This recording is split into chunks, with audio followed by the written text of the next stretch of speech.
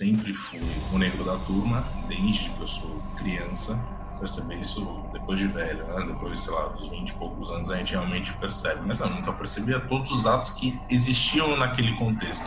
Então, por exemplo, eu era o cabelo ruim, eu era o cabelo bombril, algo que, sei lá, professor falava, isso em lugar particular, escola particular, que era sempre algo zombando, né? Pluralidade, podcast para ouvir a voz de toda a sociedade. Primeiro episódio do projeto Pluralidade no Ar. Meu nome é Thiago Santiago e a partir de agora passo a ver histórias que vão me fazer aprender um pouco mais sobre a nossa sociedade.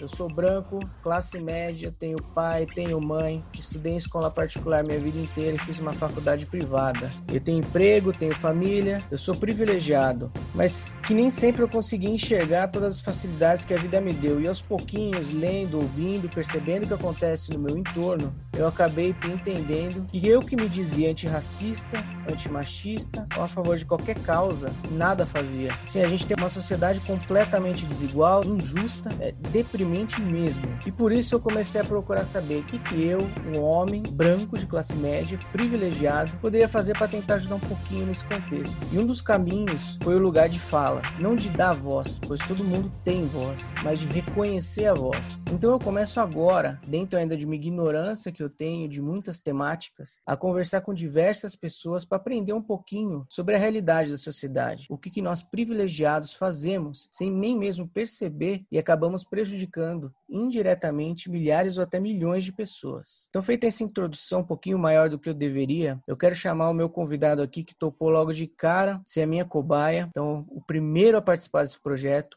Vitor Santana, parceiraço de longa data. Então, muito obrigado por topar, bater esse papo comigo e falar um pouquinho da nossa sociedade, desse racismo que muitos dizem que não existem, né, Vitor? Muito bem-vindo e muito obrigado. Obrigado o convite aí, Thiago. Como você mesmo já citou aí, já nos conhecemos há um bom tempo, né? E de fato, o racismo aí voltou à tona, né? Já tivemos outros momentos aí de pico de discussão, mas agora eu acho que voltou de uma forma mais forte, assim, né? De algo mais que atingiu mais gente e começaram a dar voz realmente para as pessoas. Vitor, só para a gente poder contextualizar, Vitor Santana, você tem quantos anos, formado em quê, mora em que cidade? Bom, sou Vitor Santana Afonso, tenho 33 anos, sou formado em jornalismo. Um pouquinho da minha história, eu sempre também estudei em escola particular, minha vida inteira, fiz uma faculdade também privada. Trabalhei na área de comunicação por mais de 10 anos. Hoje me encontro num momento de transição de carreira, onde trabalho no mercado financeiro, né? Estou terminando o curso de gestão financeira. E então estou até, vamos dizer assim, repassando algumas coisas que eu passei no início da carreira que também vai de encontro ao nosso papo aqui. Eu moro na zona sul de São Paulo, bairro de classe média alta. Uma das coisas que eu estava pensando aqui é que eu acho que eu nunca chamei o Vitor de Vitor. E isso... Isso é uma coisa. É uma coisa que me fez pensar mesmo. Me fez pensar hoje, cara. Assim, por mais que a gente nunca tenha feito na maldade. Sim, não. Eu sei. Mas é bom que todo mundo saiba, ele sempre foi o Noite. Sim, todo mundo sim. sempre chamou de Noite, entre nós sim. amigos. Então, nosso assim, grupo, né? Do nosso grupo ali. Todo mundo tinha um apelido, era o Lacerda, tinha o Mogi, o Mato, não sei o que, não sei o que, e ele era o Noite. Então, assim. E, obviamente, o único negro do grupo. O único negro do grupo. Então, a gente vê que, mesmo a gente se dizendo antirracista, a nossa ligação do Vitor, a única ligação que a gente encontrou com um apelido para ele foi a cor. Sim. Né? Não teve outro tipo de ligação que a gente tenha encontrado. Para os outros, todos foi a cidade de onde veio, ou então o time que torce, o nome, sobrenome, e para você, a gente foi atrás da cor. Tem até o Sandro, que ele é japonês, e a gente foi também. E não tem nada a ver com o Sandro Yoshi, que é japonês. Não tem. É só porque jogava bola e era japonês. E era japonês. Também tem a ver com a questão da gente tipificar por questão de raça, né? De nacionalidade. Sim. Mas me fez pensar isso hoje. Mas eu queria saber sua opinião, pedindo desculpa até por todos esses anos, eu não sei se eu vou conseguir parar de chamar Não, de noite, cara, tranquilo.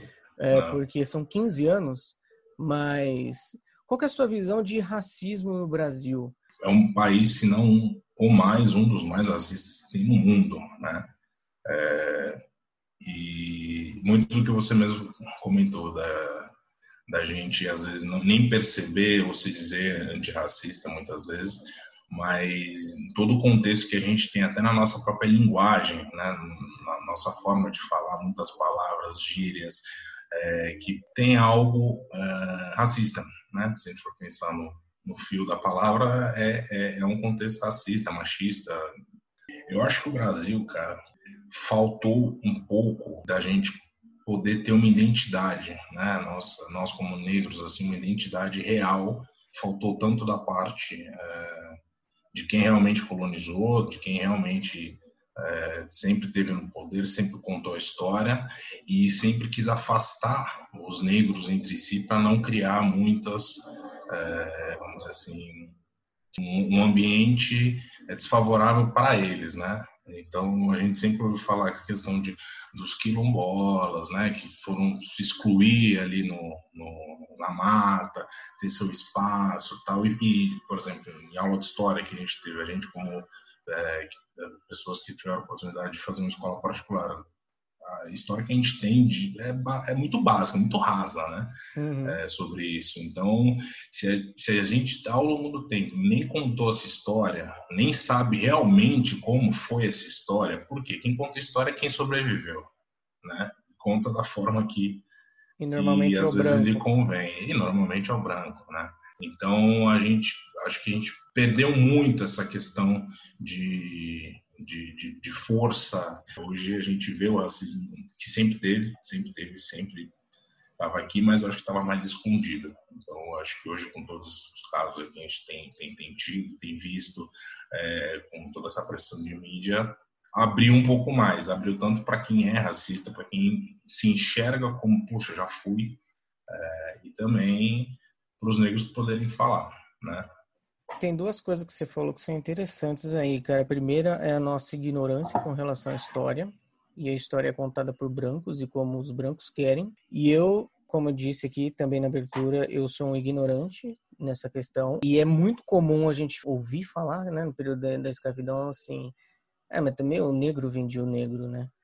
Isso é Sim, muito comum. sim, E sim. aí eu estava ouvindo um estudioso, né, de história da África e ele falou assim, mas no período do Holocausto, quando os judeus eram queimados, enfim, eram mortos, presos, torturados e tudo mais, ninguém fala que o branco fazia com o branco. Sim. Então, esse é um desconhecimento total, porque na África existiam reinos, existiam lutas e batalhas, então existiam os reinos que se sobressaíam sobre os outros, e eles escravizavam os outros reinos, e esses escravos eram aqueles que acabavam sendo negociados. Isso não justifica, obviamente, mas era isso que acontecia. Só que a gente não conta essa história que o branco fazia isso com o branco, mas com o negro a gente conta que o negro vendia o negro. Então a gente meio Sim. que justifica o nosso racismo. Então esse é um ponto que você tocou que é verdade. E a correlação de violência ao negro já começa aí. Exatamente. E aí outra coisa que ele falou e que você comentou, que também vai muito de encontro e que é verdade, é que a gente não valoriza em nada a história do negro nos livros de história. O que eu vi da minha vida inteira, e você também, eu imagino, é que o negro foi escravizado, ponto e acabou. Qual foi a contribuição do negro para a nossa sociedade? Que foram muitas. Qual foi que a gente Construiu, viu? né? Se for pensar. A gente não vê nada muitas nos coisas, a livros de gente não vê história. nada. Então, é muito triste a gente ver que isso aconteceu e continua acontecendo, porque isso ainda é uma realidade. Mas você teve uma condição favorável mesmo na sua vida, né, cara? Então, assim, você foi para o Canadá, você morou fora. Você sentiu lá fora alguma diferença do tratamento ou na existência de racismo?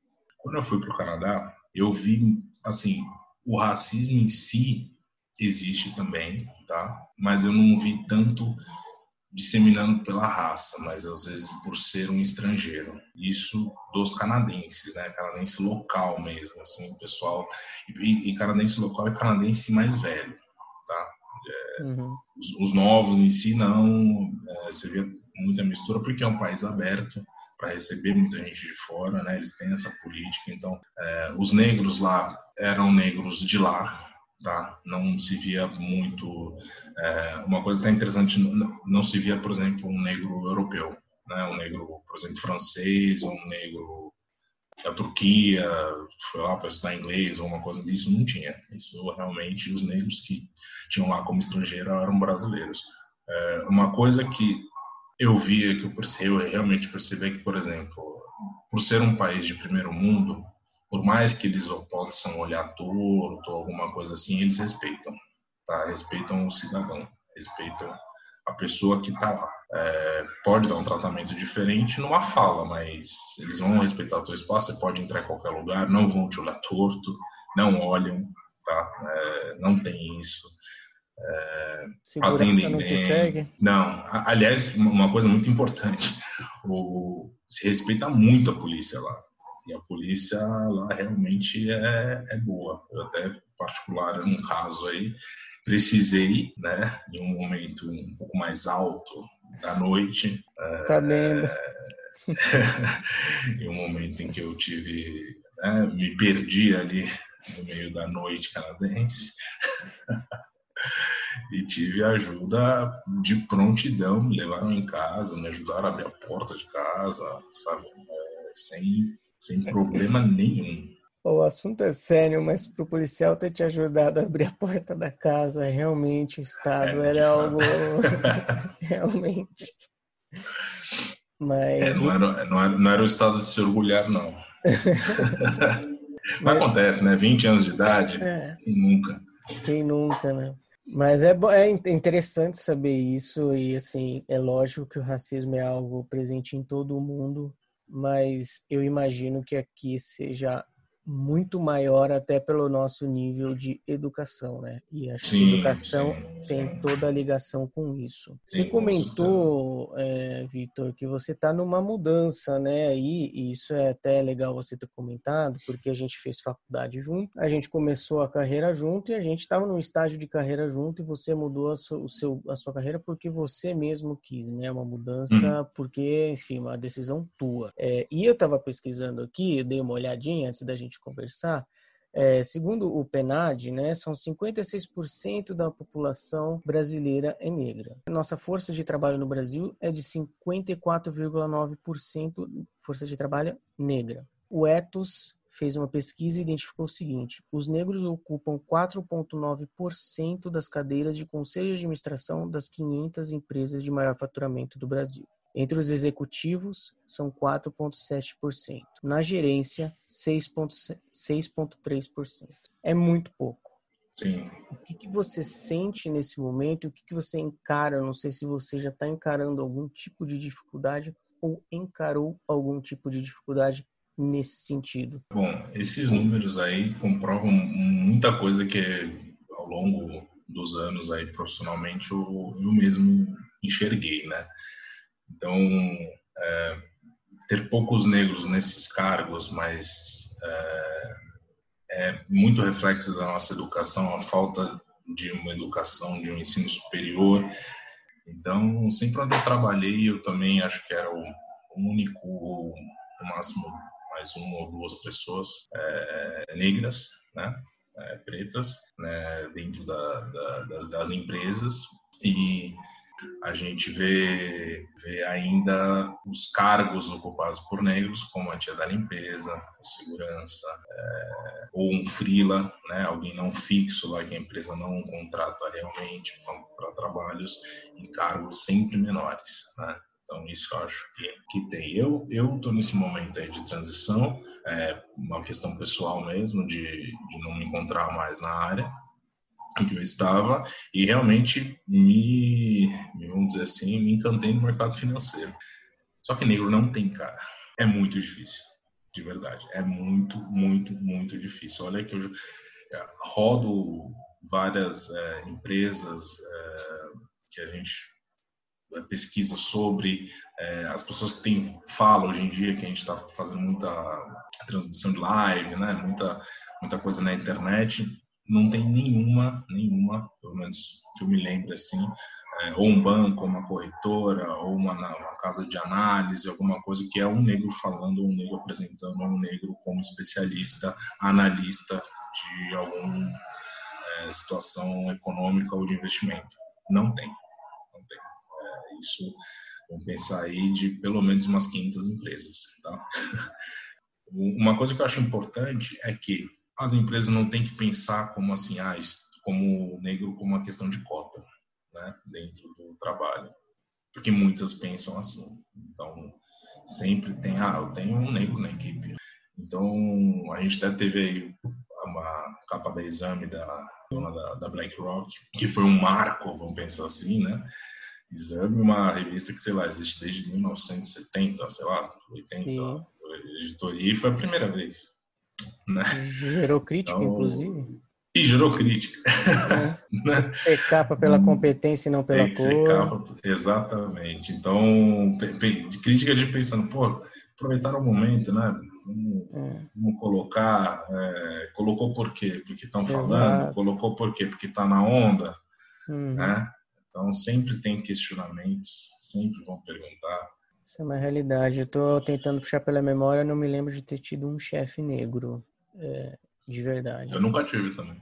E nesse contexto, qual que é o papel do branco para você? Primeiramente, não se surpreender por ter outros negros na mesma condição que o branco, né? Ou seja, se surpreender porque às vezes um cara chega com um carro importado, não pensar que deve ser jogador, deve ser, algum esportista com grana, deve ser músico, né? Então, geralmente, quando se chegar um cara numa Porsche, o primeiro pensamento acaba sendo esse. Às vezes inconscientemente, mas acaba sendo esse. Por quê? Porque as posições de sucesso em que se vê os negros são essas posições. É música, é esporte. A gente não vê... Não é empresário, né? Não é empresário. A gente não vê com sucesso pelo, vamos dizer assim, conhecimento, pelo estudo real de mais tempo, né? Algo que martelou. Porque, querendo ou não, esporte e música é talento, né? Então, obviamente que estudam, eles precisam melhorar, buscam informações, realmente estudam de cabeça em suas áreas, mas é diferente de um economista, é diferente de um próprio jornalista. Hoje a gente vê mais espaço para negros no jornalismo, mas mesmo assim ainda é muito pouco do que até dos negros que fazem jornalismo, que eu acho que deve ser um dos cursos que mais tem negros no ensino superior, né? Justamente muito, acho que por esse movimento para tentar ter mais voz. Então acho que primeiramente é esse de não se surpreender de ver o negro na mesma posição, no mesmo lugar, com a mesma condição do que você, né? Eu acho que esse é um fator importante. O outro é a gente tentar vamos pensar assim, saber um pouco mais da história, né? Como você mesmo citou, e ter as influências e enxergar aonde na história se realmente foi colocado um racismo muito forte, né? Então, esse eu acho que é algo importante que o branco tem que ver nessas pequenas historinhas, realmente passar uma igualdade de todos, em todas as histórias, para a criança, para si mesmo. Então, hoje a gente vê, sei lá, para a criança pensando, ter um pouquinho mais de força de ter os heróis negros, né? Ter um pouquinho mais de contexto, e fazer a criança, talvez, gostar desse herói negro, né? Não só o negro, a criança negra se enxergar naquele que vai gostar naturalmente, imagino que muitos vão pensar também, nossa, minha avó, ela não tem jeito mesmo, porque ela vai chamar a empregada de negrinha, ela vai ver isso e ela não vai mudar, é velho, não vai conseguir evoluir, então deixa. Eu acho que é um erro também, por que não? Eu acho que uma coisa também é questão de estereótipo, né? Então, por exemplo, no relacionamento de homem entre mulher, a gente às vezes estranha quando vê um negro com uma loira. Não tem essa coisa de sempre, deve ter um fetiche sexual Porque o negão tem um pau grande. E ela gosta disso. Então, eu acho que tem muitas dessas coisas que a gente pensa que é leve, pensa que é, às vezes, meio besta, mas também de ver a beleza do negro. Né? Beleza na raça, nas outras raças. Porque a gente criou, sim, um estereótipo de branco, olho azul, cabelo liso e magro, né? Esse é o objetivo do mundo, vamos pensar assim, de significados de beleza. E a gente vê por quê? Porque estava sempre em campanha de marketing, campanha ligada às marcas de publicidade, campanha ligada a sucesso, à felicidade. Então, eu acho que esses estereótipos aí, que às vezes parecem ser bestas, leves e bobos, precisam ser refletidos, de verdade. Você tem essa questão do relacionamento, que a gente vê relacionamento interracial. Cara, de verdade, eu olho na rua, eu vejo quando tem um relacionamento interracial, eu falo, porra, que da hora, sabe? Que da hora. Eu sei que pra mulher ou pro homem, que é branco no caso, não é fácil, porque eu mesmo tive um relacionamento interracial, e não é fácil, né? Então, a gente vê que se tem um negro ali, às vezes, num ambiente de brancos, é algo natural que, às vezes, os amigos vão falar, vou te apresentar uma amiga. Geralmente é a amiga negra. Mas, às vezes, não é nem do outro lado, é inconsciente. não é nem conscientemente, né? Nem conscientemente. Por quê? Porque é parzinha, né? Então, é o seu tipo. É o meu tipo. É onde você se encaixa aqui, no nosso grupo. Vitor, a gente está chegando no nosso final. Queria agradecer muito papo aqui. Acho que a gente nunca bateu um papo tão sério assim nesses 15 anos de amizade, cara. De verdade, acho que a gente nunca bateu um papo sério na vida. E eu tava me lembrando cerveja, aqui... hein? E sem cerveja, é verdade. Sem cerveja e sem falar do Corinthians. Mas eu vou falar do Corinthians agora, porque eu me lembrei de uma coisa, porque inclusive eu usei esse exemplo certo dia, que estavam me falando assim, que falaram, questão de racismo, né? Um branco falando para mim, né, obviamente. Essa questão de racismo, a gente também fica vendo pelo em ovo, sabe? A gente não pode ficar também vendo cor em tudo. Aí eu comentei, eu não sei nem se você vai se lembrar, mas me marcou bastante, cara, na época. A gente estudava no Mackenzie, a gente ia a pé para o jogo do Corinthians, lá no Pacaembu. E aí um dia a gente foi direto da aula pro jogo, os dois de mochila. Eu passei na revista, ali o PM me revistou, entra lá, beleza. Chegou a vez do Vitor, o que aconteceu? Eu não sei se você lembra. Ele abriu sua mochila, aí tira tudo, aí olha, caderno. Não sei o que, caderno, não vai poder entrar de mochila. Pô, como não vai poder entrar de mochila? Não sei o que. Foi, mas senhor, já tô aqui nem de mochila, não sei o que. Aí entrou da mochila. Mas assim, isso mostra que foi simples, nós dois juntos ali. Indo do Mackenzie, em sequência, nos dois indo da faculdade, foi simplesmente, pura e simplesmente por causa da cor. Então, assim, sim, com certeza. É o que a gente estava até comentando um pouquinho antes de começar. Você não pode ver cor. Não, eu acho que assim, a sociedade tem que ver a cor para entender que isso se passa. Sim. Então, isso é uma... Não sei se pode ser que eu esteja errado, mas é um dos aprendizados que eu tenho tido, você me corrija, mas a sociedade tem que ver cor, sim, para entender o que se passa, o que se passou com os negros. E qual é o papel do branco neste contexto, que branco faz muito mal para o negro ainda hoje. Tem que ver cor, porque se não ver a cor, vai continuar igual. Vai continuar do jeito que está. Porque o não ver a cor é continuar com essa branquitude, que é o normal, que foi criar, que é histórico, e todo mundo tem essa educação. Então, você vai pensar, eu não vejo cor? Cara, não, você tem que ver sim. Tem que ver cor, tem que ver raça, tem que ver... condição social, tem que olhar assim, tem que entender. Eu acho que a gente como pessoa com um pouquinho mais de, vamos dizer assim, acesso a conhecimento, né, acesso à educação, tem que realmente externar isso e procurar saber o máximo. Que nem eu citei no começo, cara, eu sou um dos únicos da minha... Assim, um dos únicos não. Na minha rota, nas minhas rodas de amigos, eu sempre sou eu. Assim, raramente aparece um ou outro. E não fica. Tem isso também. Às vezes não se identifica. Bom, com a gente você se identificou, são 15 anos aí de amizade. Eu queria te agradecer, Vitor. Obrigado. Obrigado mesmo por topar participar. Você, um abraço. Até mais. Pluralidade, o podcast para ouvir a voz de toda a sociedade.